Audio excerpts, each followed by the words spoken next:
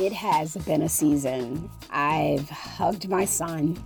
I hugged my son, but I wanted to hug your son. Oh, goodness. I've cried about our future. I had complicated feelings and arguments about marching in a pandemic. And I literally tried to meditate away reality. I read some books. I got my senator on speed dial. But still, there is so much more work to do. That's why we're back. And this is Your Neighbor's Hood. The season of solutions with Hannah and Jackie.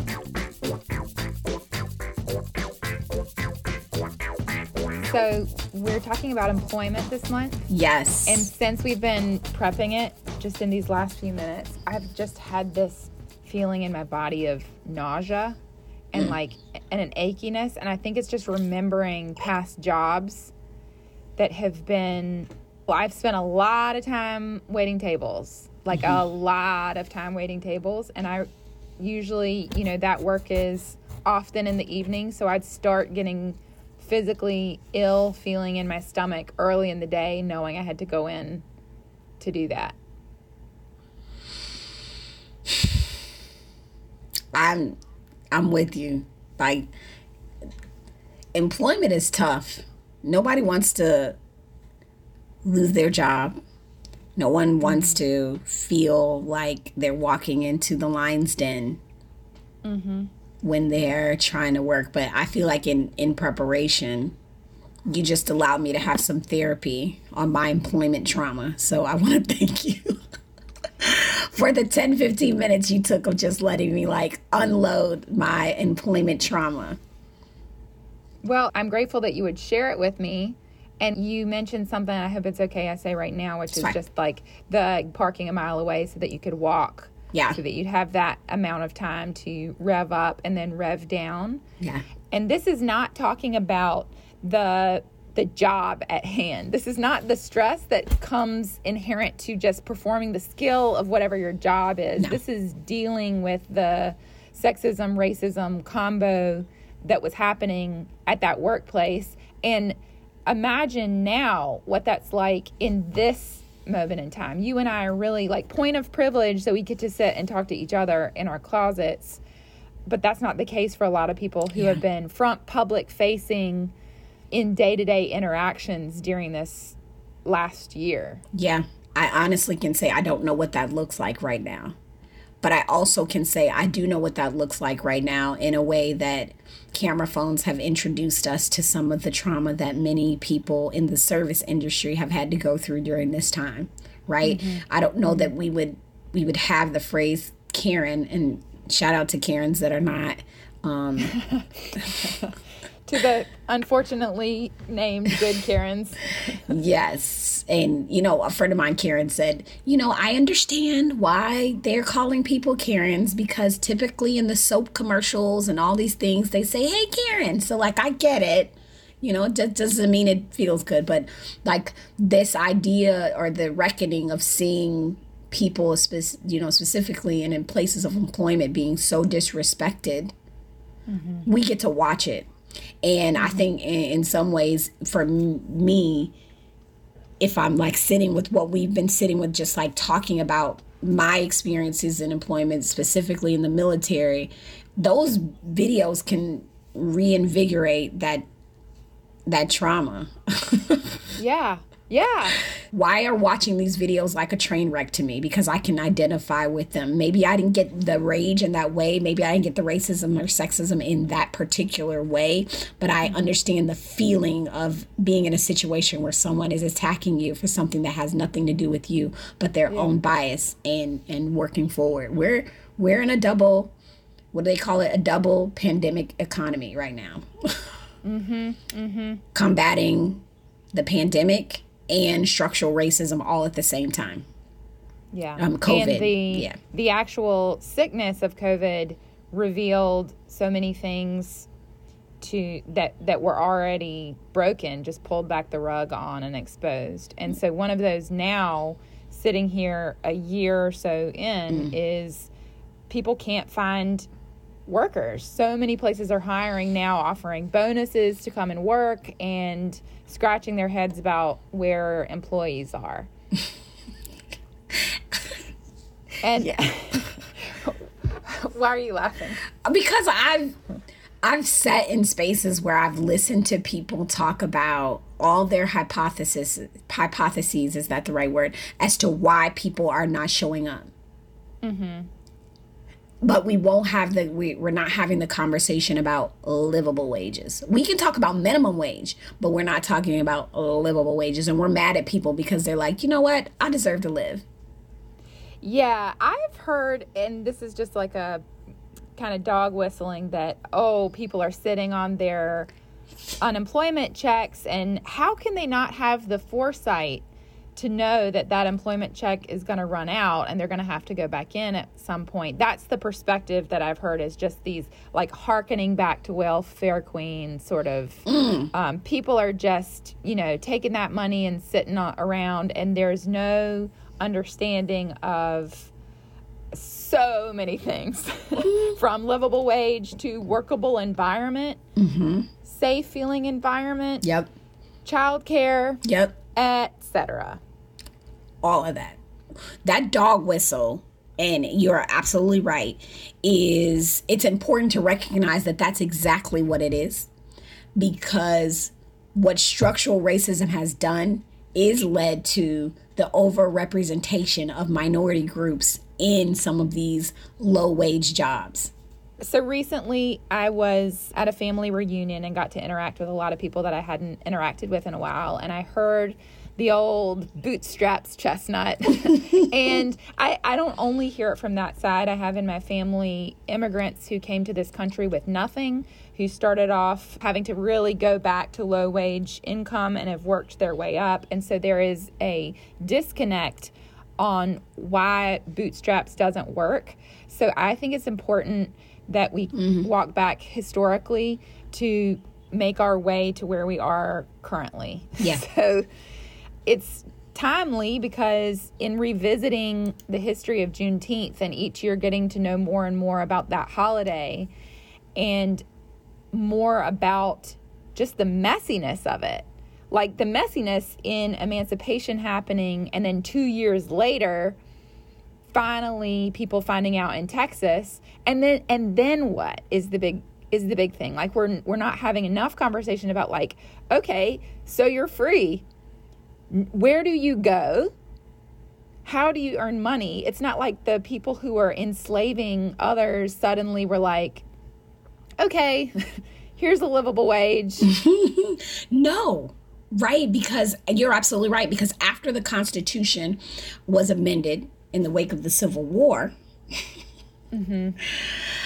enslavement ended as an institution, but there was still this level of bondage, right? There was still a limited amount of choices that many people, particularly Black people, actually let me just say Black people, had as options. There were still limited options as to what Black people can do. Sharecropping, right? Servants, barbers, railroad porters. Like, they were pretty much the only occupations available to people. And for like people in the restaurants and the railroad workers, they couldn't actually, the employers, which we're finding still today, couldn't actually pay these workers.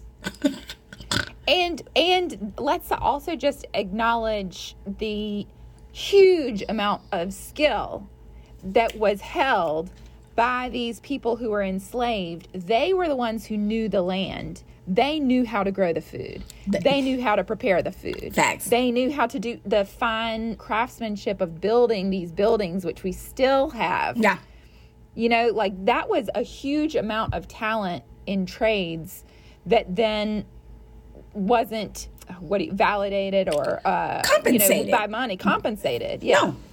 Yes. Yeah. And because they weren't compensated, this is where, to your point, in recognizing the skill back then and recognizing the skill that it takes to be a waitress or a waiter right now, like, that is not a low. I hate when people say low skill jobs. Hello, that is a form of intelligence. Being able to keep up a conversation and is a form of intelligence. But what employers did, which is what I feel like there are some employers doing now, because they're not able to pay, and I'm saying the ability because I don't think it's an ability thing right now. It's like they're cutting into what your take home pay is. Like there are people out there that are paying folks, and I wish I could think of he's one of those patriotic like millionaires, and that's a page I follow at patriotic millionaires or billionaires or something like that. They always have great sort of tidbits as to how you can have the conversation about corporations that are not willing to pay, but they started offering small tips. So they're asking guests essentially to subsidize work. That's what we're being asked to do. So when I hear that conversation, the dog whistle about people and not working and and that welfare queen stuff, it's like ultimately employers ask us for a subsidy. Not only do they want our money for the food at hand or the service at hand, they also want us to subsidize paying their workers through tips. Right. There will be the argument that businesses are set up, restaurants, etc., are set up to function in a certain way. They can't stay afloat if they change things. So I'm just saying, like, we were set up as a country on false legs. So then what we did in a scramble was to then start rounding up and enslaving black men to then work for free so we could continue slavery under the guise of imprisonment. And if you want to know more about that, I would just start with the documentary 13th. Start there.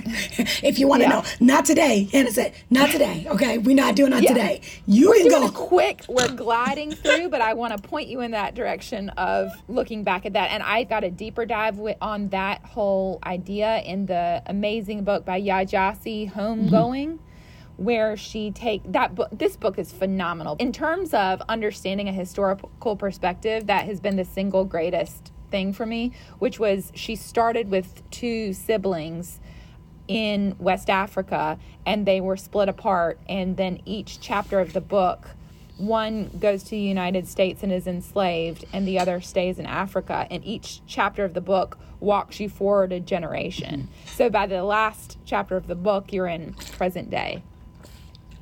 I think that understanding, because we weren't exactly taught it in schools, I think is really important to revisit. Yeah. So actually, I watched, on recommendation of one of our listeners, when we did our live the other night, she recommended checking out Trigger Warning with Killer Mike. And the very first episode is how he's trying to live black only for 3 days. Yes.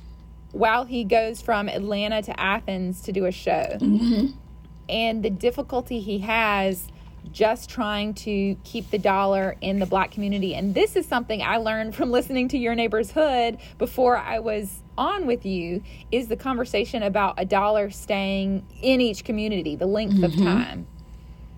Yeah, I think they said the dollar only stays in the black community 6 hours thereabouts. 6 hours versus in Jewish and white communities, it's in the 20-day mark. And I think for Asian communities, even higher, like 28 days or something like that.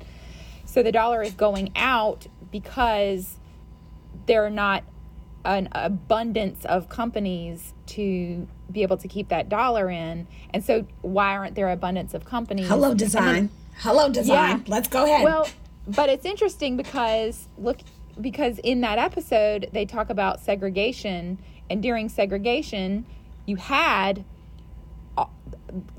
class range in the black community. Yes. You had black doctors, black dentists, black restaurants, black everything. So it was easier to buy black in that time. Absolutely. And now, not. I think it gets easier to talk about these sorts of things because we just had folks really reckoning. We can walk back to Juneteenth, and we can walk back to people really talking about what happened in Tulsa. When we were successful, here was the consequence. Why did I find out about Tulsa like 2 years ago? I don't know. I think you gave me a list. You need to learn this, this, this. And you just said, here are 3 to 5 things, like, go look these up. And I was like, how can I live in this country and not know these things? Again, we all sat in the same kinds of classrooms. History belongs to those who can pay for it. right?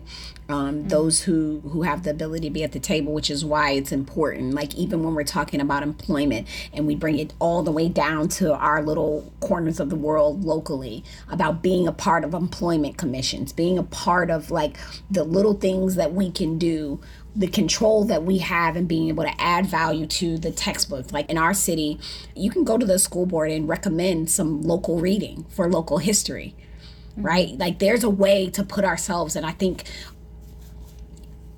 even from the employment piece, we have to invite ourselves into these spaces that we have not normally been allowed to be in, or allowed to sort of speak the truth in and say, you know what, I want my kids to have this as a part of their history. And maybe you're in a system where they're like, hell no.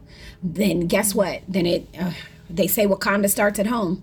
So Yeah. like there's a level of responsibility, but then we go back to dealing with all of these folks that many folks that are just trying to live, and that bandwidth to be able to make these things happen is hard. It is hard. Yeah. And that is a point that I think is missed by many, but I think to highlight it, I found out that among those who worked full-time all year in 2018, Black women earned 61.9 cents for every dollar that white men earned. In comparison, Black men earned 70.2 cents for every dollar earned by white men, and white women earned 78.6 cents. So, if you have an over-policing of specifically Black men, then the Black woman in this scenario that I'm painting is supposed to work. She's only getting 60% of what white men might get and is supporting a family on that. Mm-hmm. What's interesting is bringing it back to the service industry and these industries that Black women typically get into, right? Is that there are only 7 states that require full minimum wage before like tips and things like that. Mm-hmm. There's only 7 states. Meanwhile, Jeff Bezos' net worth grew by $75 billion in 2020. Way to go, Jeff. Yep. So that statistic that I learned, I'll post the link to it, but it's americanprogress.org.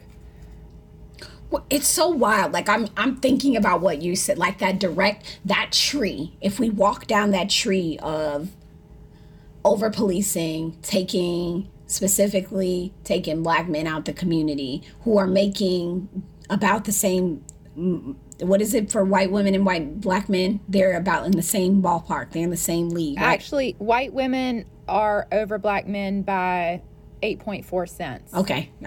Over Black. Okay. They're all, girl.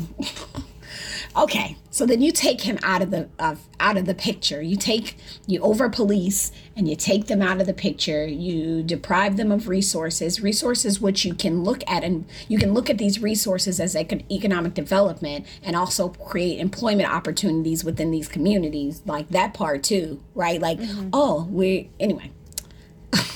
It just as it trickles down and I recognize what my mother did, and then I'm looking at what position that I'm in, and I'm looking at the community that I live in, and just saying, let's say that I was a single mom in the city of Norfolk where I live, and I had my 2 children, right? And I had a livable wage for me. I would need to make almost $69,000 to be at a livable space. Livable. And so what does livable mean versus comfortable? Like what is livable? So livable is the wage that you need that a household needs to just support the person and their family. So and that's without any sort of like buffer for anything else, emergencies or big events. Nope. That's for livable wage. A livable wage assumes that the money that you need for food, for childcare, for medical, for housing, for transportation, what any other things that you're going to do in the community. That's so that's before taxes. That's how much I would need to make. Actually, that's one adult. I'm lying. One adult. I'm looking at the calcs because what I'm using what I am using is MIT, and it's livablewage.mit.edu did was sort of break it down. But if I was a single parent and I had 2 children, I would need to make $80,000 before taxes. But does that calculation include, let's say you or I had a husband who was imprisoned, would we then have lawyer fees and need to be sending, like, would that include, there's costs to that too. Right, but that's not There's even... not only the cost of the absence is what I'm saying. Yeah, that's not included. I mean, because even at that, like, I have single friends that are single parents who lost their spouse for a variety, had to bury their spouses. You know, they're widows. I have friends that are single parents because they're coming out of a domestic situation. I also have friends that are one working parent in the household because, you know, childcare is a you know what. And then I have households where parents are both working. I know a household where mom and dad are working. Dad works nights, mom works days. They have great jobs. We're talking one in the medical field, one in the entertainment industry, and I'm talking a cameraman, like for a major news station, who during this pandemic found themselves actually after having their babies, because they had a set of twins, had struggled for food, struggled to pay mortgage, struggled because one, mom didn't get the time that she needed off to do what she needed to do because the work says she needed to work. But employment is not just a single parent thing. It's an American thing that is like really hurting, and again, disproportionately hurting Black people because we're not making what everybody else is making. Right. Because even if you have both those parents, what we know from this information is that on average, Black men are only earning 70 cents to the dollar that white men are earning. Yes.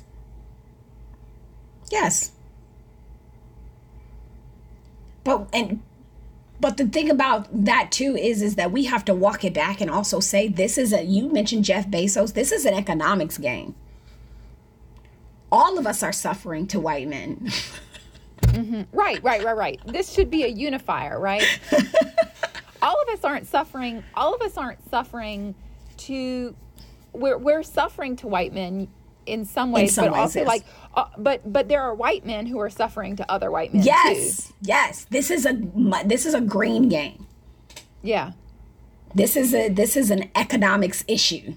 And we have to just go back a moment to something you just said, which we can't move forward without addressing, is one of those things that people are head scratching about where are the workers is childcare. And I remember, I don't have it on the tip of my fingers, but the U.S. is like way down there in terms of worst amount of time off for family leave when you have a child, adopt a child, however you enfold a child into your family.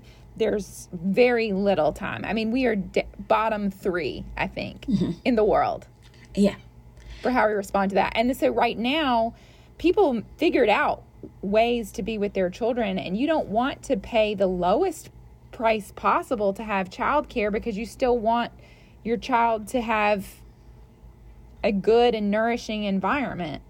So, I mean, if you do what you have to do, everybody's doing what they have to do, but that's the childcare piece, and the lack of structure from that is a big part of people's reluctance to get back out there. Bam. Yes, and yes. I would be lying if I didn't say part of the reason why I left the military was the childcare piece. Part of it. Why I left, part of it. Absolutely. When I left the military, I had a 4-year-old and a 2-year-old. And I will tell you this, I think it's absolutely crazy that my employer would have me go back to work at 6 weeks. 6 weeks. That's how much time I got off. Did you really, Jackie? I'm not lying. My son was 6 weeks old when he went into childcare, and it breaks my heart. Knowing what I know now, 6 weeks, my employer said. So that meant that at 6 months pregnant, I not only had to work full time, but I had to figure out what was going to happen after I had this baby. Who borderline put me on bed rest. Who like Like all these things were happening, and the expectation of people that are trying to do a job for you, because again, we're exchanging time for money. Like I'm doing this job for you, and for the lack of consideration for bringing life into this world and still trying to do this job. Like, could you, I'm not going to say could you imagine, but I'm sure people understand. Like, Yeah. I have to work. Yeah. Well, that is rewarded in our culture. Like that is like a noble thing to be so needed at work. You know?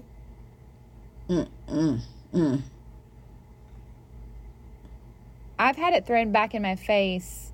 Is feminism really such a good idea? Because now you got what you wanted, you're working and you're having children, and now you're having to do 2 full-time jobs without an acknowledgement that that workplaces could have changed to accommodate and to recognize the value in the women that were coming in. Meaning workplaces could have valued. Meaning that you're making a choice around, if you have to go back at 6 weeks, does your job make accommodations for you to go pump so that you can have enough breast milk for your child? And then are they paying you extra because you can't breastfeed to pay for that formula? Or, you know, you're getting paid under already, and then this calculation isn't accommodated for in many workplaces. No. So it just, to me, it just compounds I want to use the S word, the poopy nature of employment, sexism, racism, classism in our country. It's crappy. But I am hopeful, because I believe at the lowest level there are things that we can do about it. If we take away the assumption of no. What I mean by that is oftentimes in communities, we make the assumption that the people that are leading these communities can't do anything about that. Or if we bring it to them, they're just going to give us a BS answer, because that's what politicians and appointed and all these people do. That's what they're just going to give us. So we assume a no and we don't show up. So what are slivers of hope that you see? One of the biggest forms of hope that I see is community workforce agreements. What's that? So what community workforce agreements allow communities to do, or a local government can require these, is that when someone comes and builds in your backyard, that there are mandates that the community can make specifically on the workforce. So let's say Wells Fargo wants to build a bank right here where I live, and we're like, oh, that is amazingly great.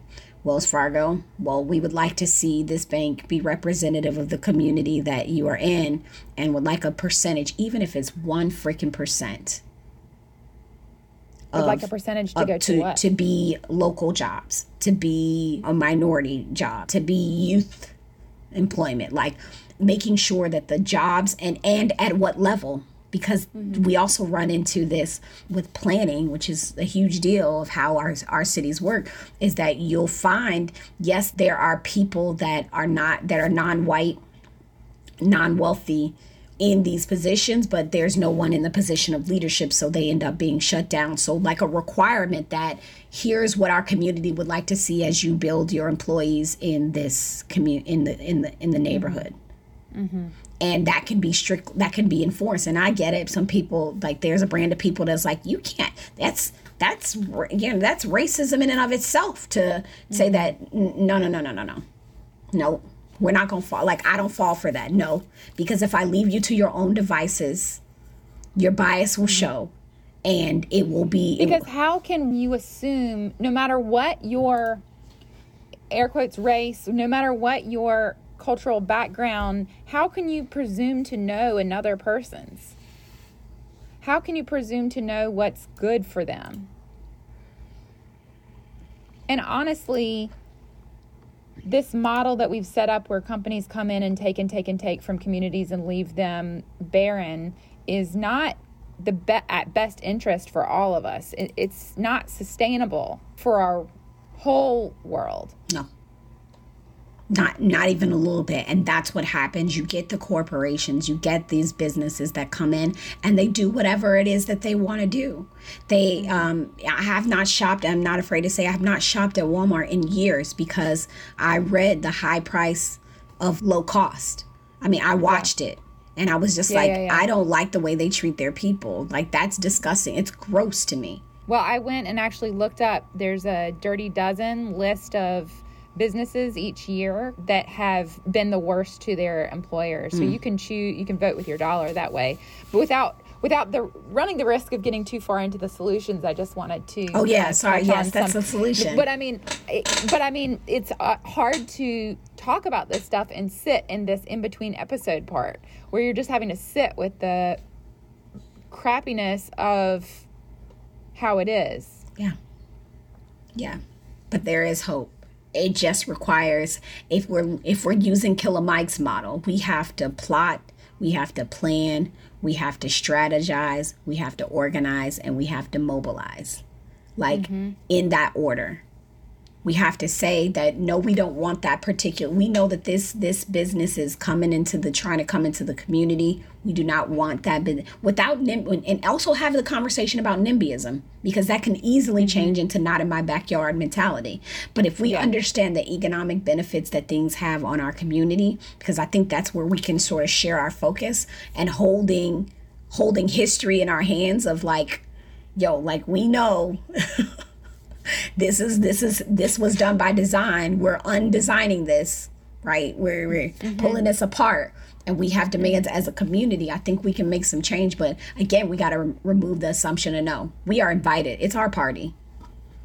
And that's, I think, what was at the heart of us starting the Hood's Goods segment, is to try and highlight those businesses that are surviving and thriving despite all these challenges against them. So if people are needing some little solution before we get to the next episode where we really unpack some other things that you can do, revisit those. Revisit those. Yep. My campaign is 100% committed to only using small women and minority businesses for every single thing. If there's going to be food at an event, you better have gotten it from somebody else, from a small business that is either women-owned, minority-owned, or veteran-owned. We make it happen, because we can't say these things and not practice them. I will show you. So, Jackie, this is Jackie Glass for Norfolk Super Ward 7 City Council. Yeah, I don't want to hear it. If there's something missing in an industry, then we go out and find, because there's somebody waiting to start. Like, we invest. There's somebody. There's somebody with that wants to start a construction company. All right, okay. We invest. So, having had a bunch of these conversations with various white men in the last week, the reaction to that is, I'm going to take an educated guess that there's going to be a knee-jerk, like, well, why can't the business just shake out? Why can't just the best business win? Why are we purposefully diverting people away from it? And I recently re-looked up this image, which is of the giving tree. So the image is inequality, where there's the little boy is standing on both sides of the tree, but the giving tree is leaning over to one side, so the apple is falling on the side that it's leaning to. That's inequality. Equality is they're both given equal ladders, but one person can reach all the apples because the tree is leaning toward their side. Equity is the ladder on the side where the tree is leaning away from is a little bit taller than the ladder so that both people can reach the apples. But justice, the step further, is trying to pull the tree back into alignment so that both people can stand on equal ladders. And I think when I've seen this image before, I have never seen the justice part where we're righting the tree. Because it's not, correct me if I'm wrong, but isn't it true? Wait, how do I really ask you this question? I don't think that anybody feels good to get catered to. As a woman, I don't want to just get catered to. I want the ladder to be the same height for me and everybody else, but we can't just start with same height ladders. Yeah. Without fixing the tree. I love that. And in the same vein, I don't know that you necessarily fix a tree. What do you mean? I don't know. I love and appreciate the analogy, but when we're talking about a solid tree, you need to plant a new tree. Because if I have an oak tree that is leaning, that oak is firm. Yeah. It ain't. And it's old. And it's old. And you ain't going to get it to stand upright. Like, we can try. We can pull at it for years and years and years to come. The best that we can do is pull the top of the tree and get the other side leaning, and it'll be a snake. Well, yeah. So then why are we at this tree? Not to mess up the metaphor too much, but I wonder, can the ladders be on the same side of the tree so they can both reach? I don't know. I guess the matter is the tree's just not going to work. It's not going to work if we have to stand on two different sides. So many people's ladders are still at that tree. That's that part. So that's why I think it's really important that some of us go ahead and plant some seeds.